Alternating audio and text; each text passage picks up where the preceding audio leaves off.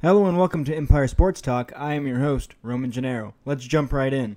On this Sunday, we have 2 Game 7s, but that's not what I'm here to talk about because we had a very interesting week in sports, so let's jump right into that. In April of 2022, Cleveland Guardians third baseman Jose Ramirez, regarded as one of the best third basemen in baseball, signed a 5-year extension that would guarantee him nearly $150 million through the year 2028, which is the largest contract in the history of the Cleveland Indians / Cleveland Guardians franchise. A lot of people remarked that Jose Ramirez could have gotten a lot more if he had signed with other teams, but Ramirez was not interested in going anywhere else but Cleveland because his agent, Rafa Nieves, said the Guardians told him that they can't afford what he's worth, and he told them he didn't care. He said, $150 million or $200 million, my life is going to be the same.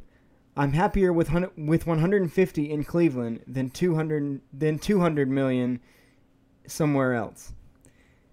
Now, let's throw out right away that whether it's 150 million or 200 million, that's a lot of money. That's the average Joe response.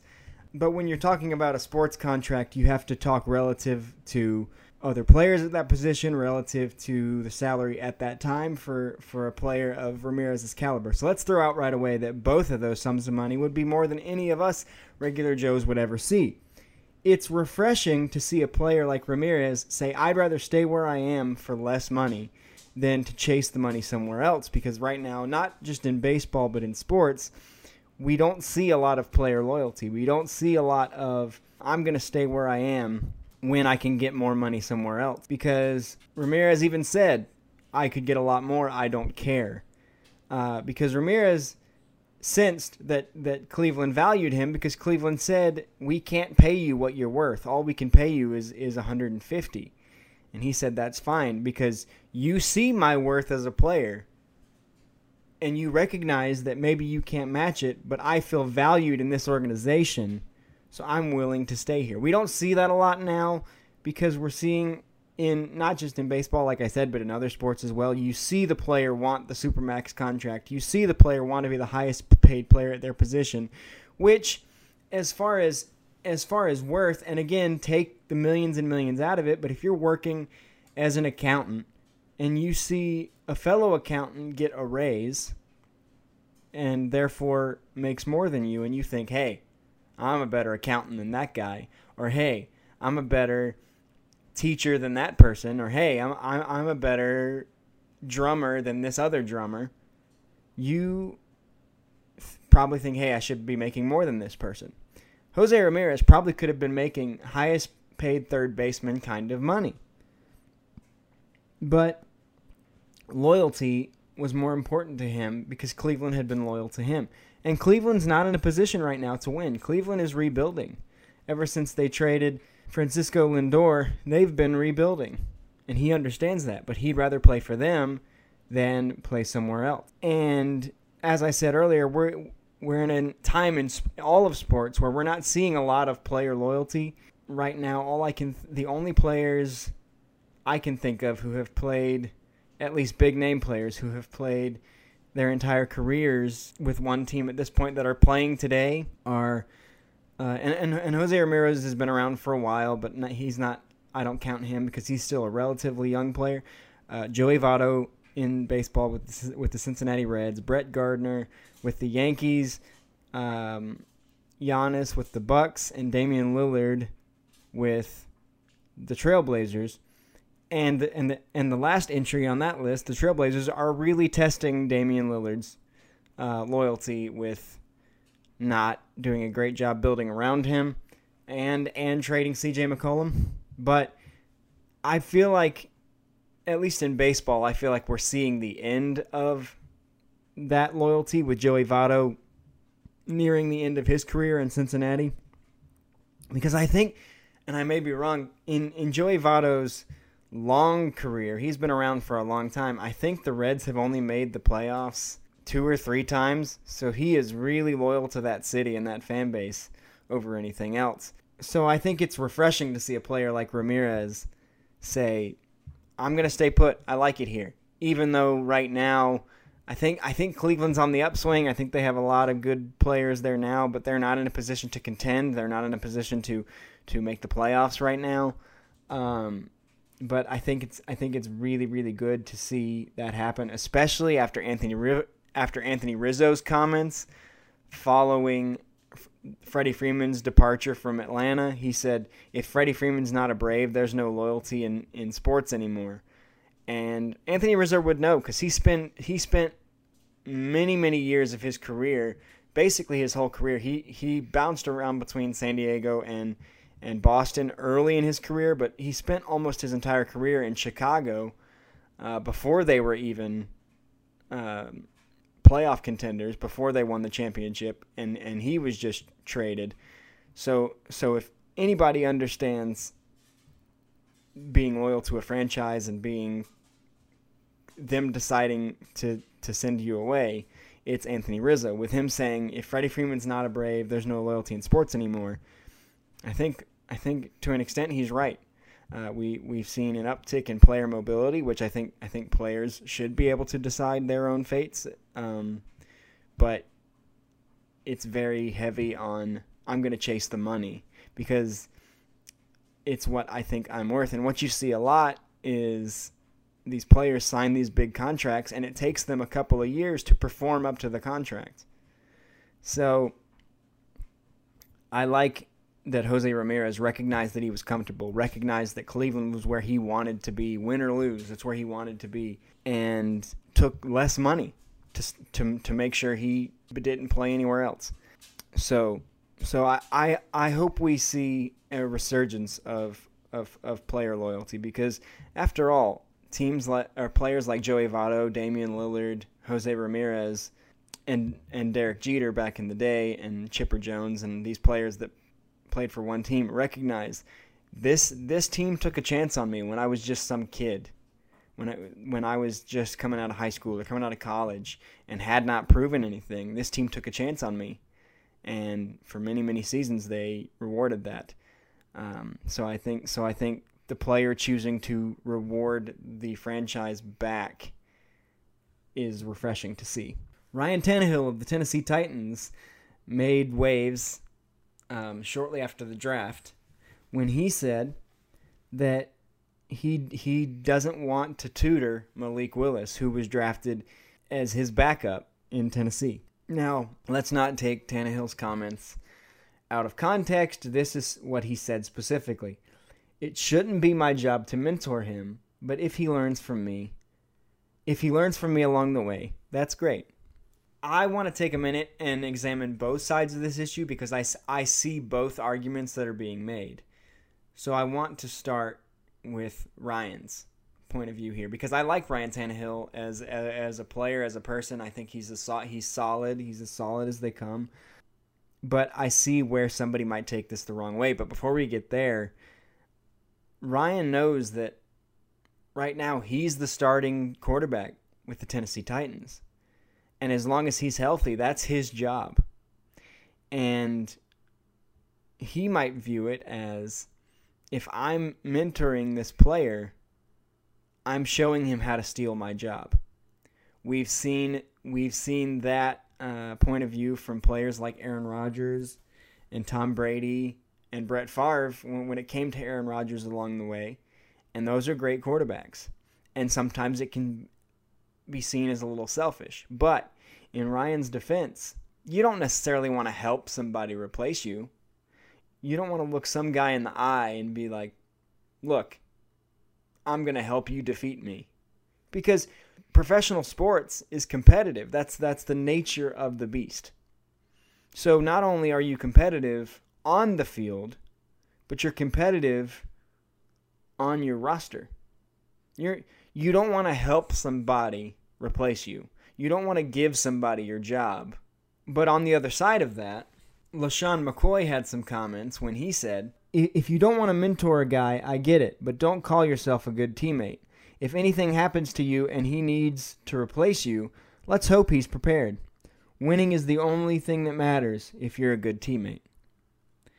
I probably relate a little bit more with McCoy on this, but I try to see both sides of things. And what McCoy is saying is, If Tannehill chooses not to mentor Willis, and Willis does not get the full extent of what he could as, let's face it, the future of the Tennessee Titans, and something happens to Tannehill gets hurt, yeah, McCoy's right. You better hope that Willis is prepared to fill in for you.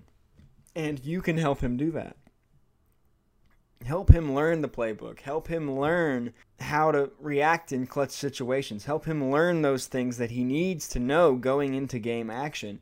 You don't necessarily have to help him beat you, but you have to help him be ready to play if you sprain an ankle, if you tear an ACL, if you get hit wrong, because football is a very violent game, and so you cannot assume you will be out there for 17 games.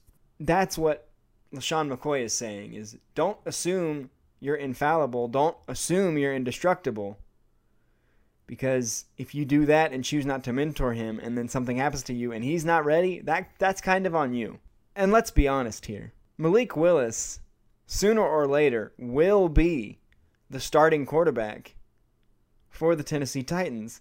Because while Ryan Tannehill is a solid quarterback, he's solid at what he does. And what he does right now in Tennessee is hand the ball off to Derrick Henry. Now that Tennessee does not have Julio Jones, does not have A.J. Brown, Derrick Henry becomes even more the focal point of that offense. And he's dealt with a few injuries along the way.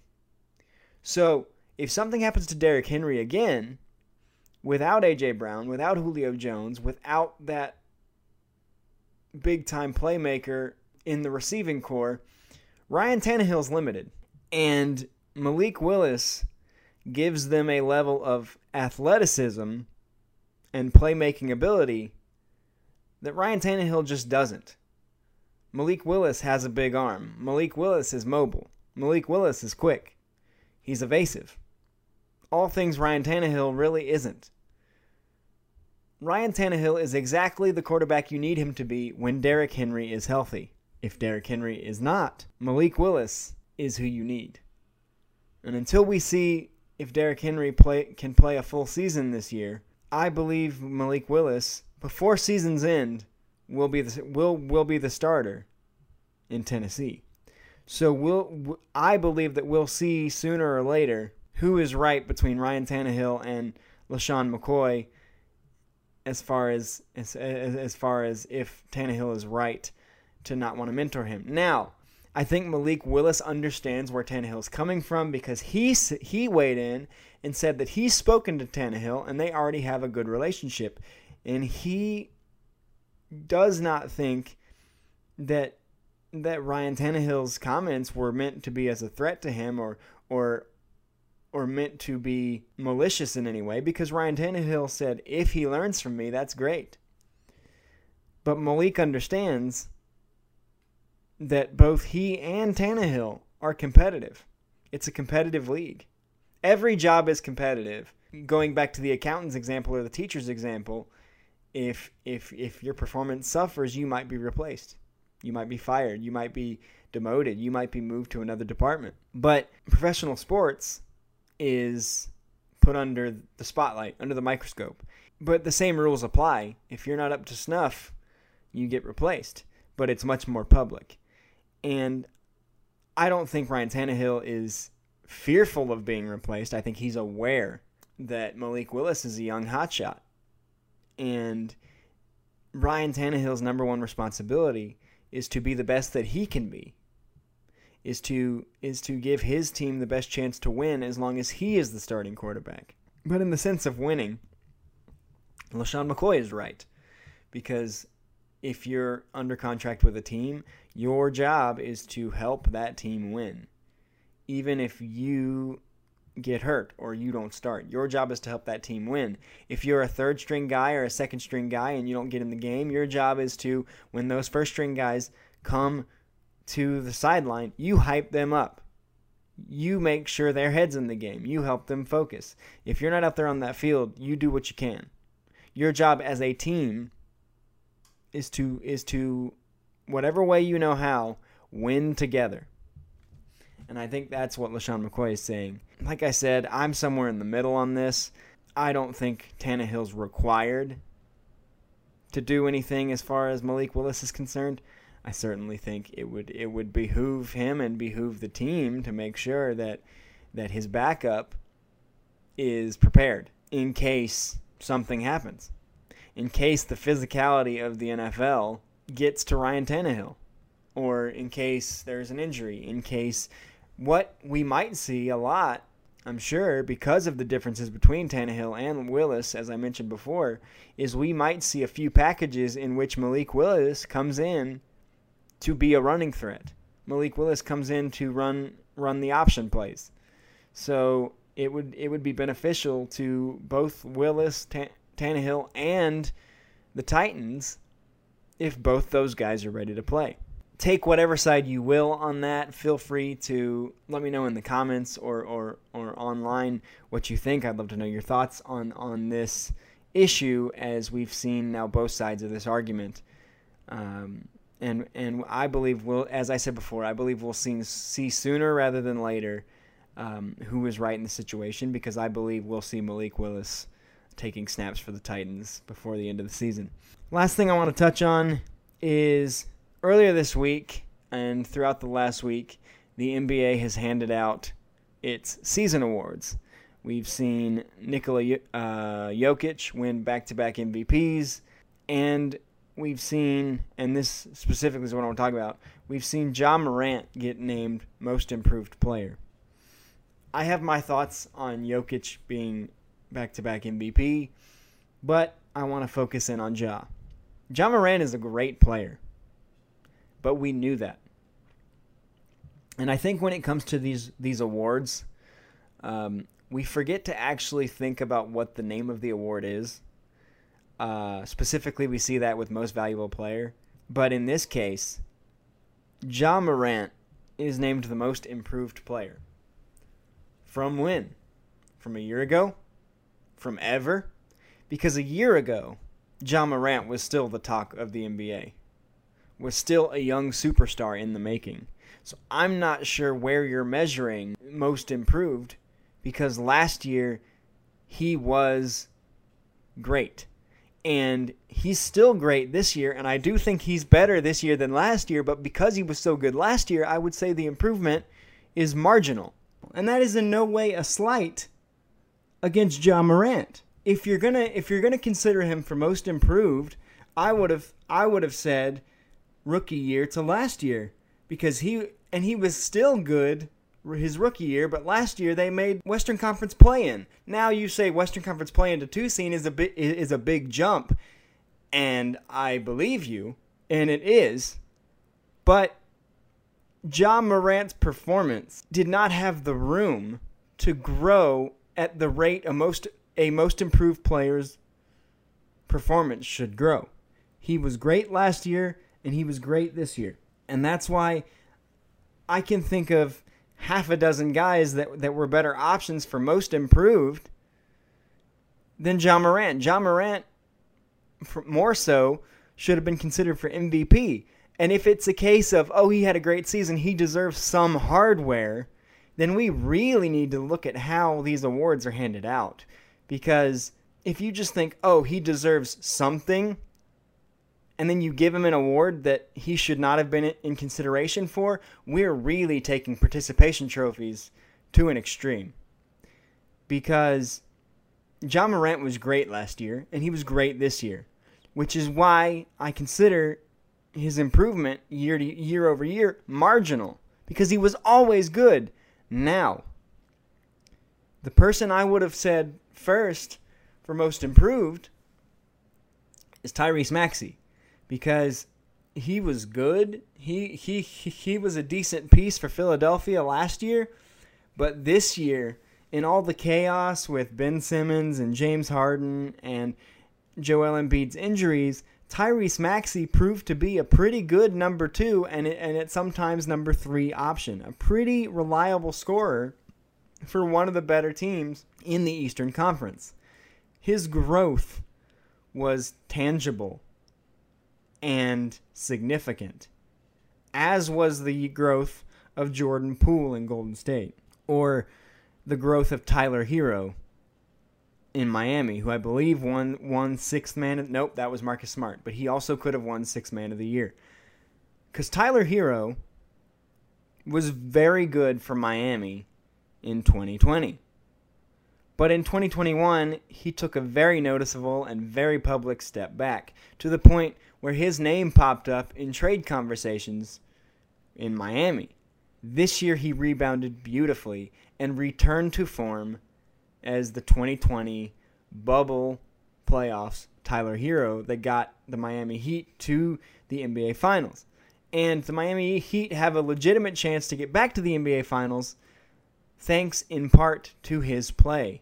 Not to discount Jimmy Butler or Bam Adebayo or the rest of that really talented, really deep Miami Heat team, but Tyler Hero stepped up again this year.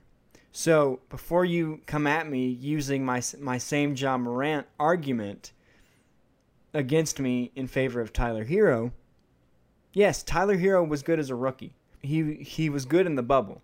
But 2021, he did not play well at all. So if you're going to take this award year over year, looking at last year to this year, Tyler Hero is the poster child for this award, because he fell off last year and he came back strong in 2022. And to talk about awards as a whole in sports, we need to think about what these awards are saying. I've already talked about most improved player. What I want to talk about to end the show specifically is most valuable player. And I will tell you why, even though I said Ja Morant had a better case for most valuable player than he did most improved player, why I wouldn't have given that to him either. Because Ja Morant missed several games this season, and his team played well without him. We tend now to look at, thanks to, and I think this really went overboard the year that Russell Westbrook won the MVP, because we were so enamored by the triple-doubles, by the huge slam dunk finishes, that we forgot to look at that they lost early in the playoffs, that he was one of the worst jump shooting players in the league. The team really wasn't better when he was on the floor. And the second word of most valuable player is not most exciting player or best player. It's most valuable player. Now, you could go back in time, and if you're a stickler for the wording of the award, take it away from a lot of people. Because you could argue, oh, well, Michael won, what was it, 5 of them? And when he left the Bulls, they were still good. They were still a playoff team. That had to do with team construction. But at that time, in that era of basketball, Michael Jordan was head and shoulders above the rest for a variety of reasons. But a few years ago, I believe it was 2016 or 2017, in Major League Baseball, I cannot remember who the third finalist was for National League MVP, not off the top of my head, but 2 of those finalists were Bryce Harper and Joey Votto. And I believe Bryce Harper won, if I recall correctly. But neither the Reds, led by Joey Votto, or the Nationals, led by Bryce Harper, or the third team for that matter, even though I can't remember the finalist. I talked about this when it happened, so I'll try to find the segment where I'm talking about this particular race and post it as a throwback. None of those teams made the playoffs, even though their star players had this impressive year. But if we're talking about what the award means, and if you don't truly mean who was the most valuable, then rename the award. I have no problem with that. But if we're talking about value, if we're talking about most valuable player, how valuable is a player to your team if when they're playing well, when they're 100% healthy, when they have one of their best years ever, you miss the playoffs? What value does that add? What value does that bring to you? If you're talking about a valuable player, if you're talking about somebody that brings true value to your team, let's take a look at LeBron James' career timeline. As much as I'm a proponent for Michael over LeBron, let's take a look at LeBron James' career timeline. He gets drafted to Cleveland, and despite not having a great team around him, they consistently make the playoffs. Until he leaves for Miami. Then they are consistently, for 3 seasons, the worst team in basketball. Get 3 consecutive number 1 picks. Then he leaves Miami to go back to Cleveland.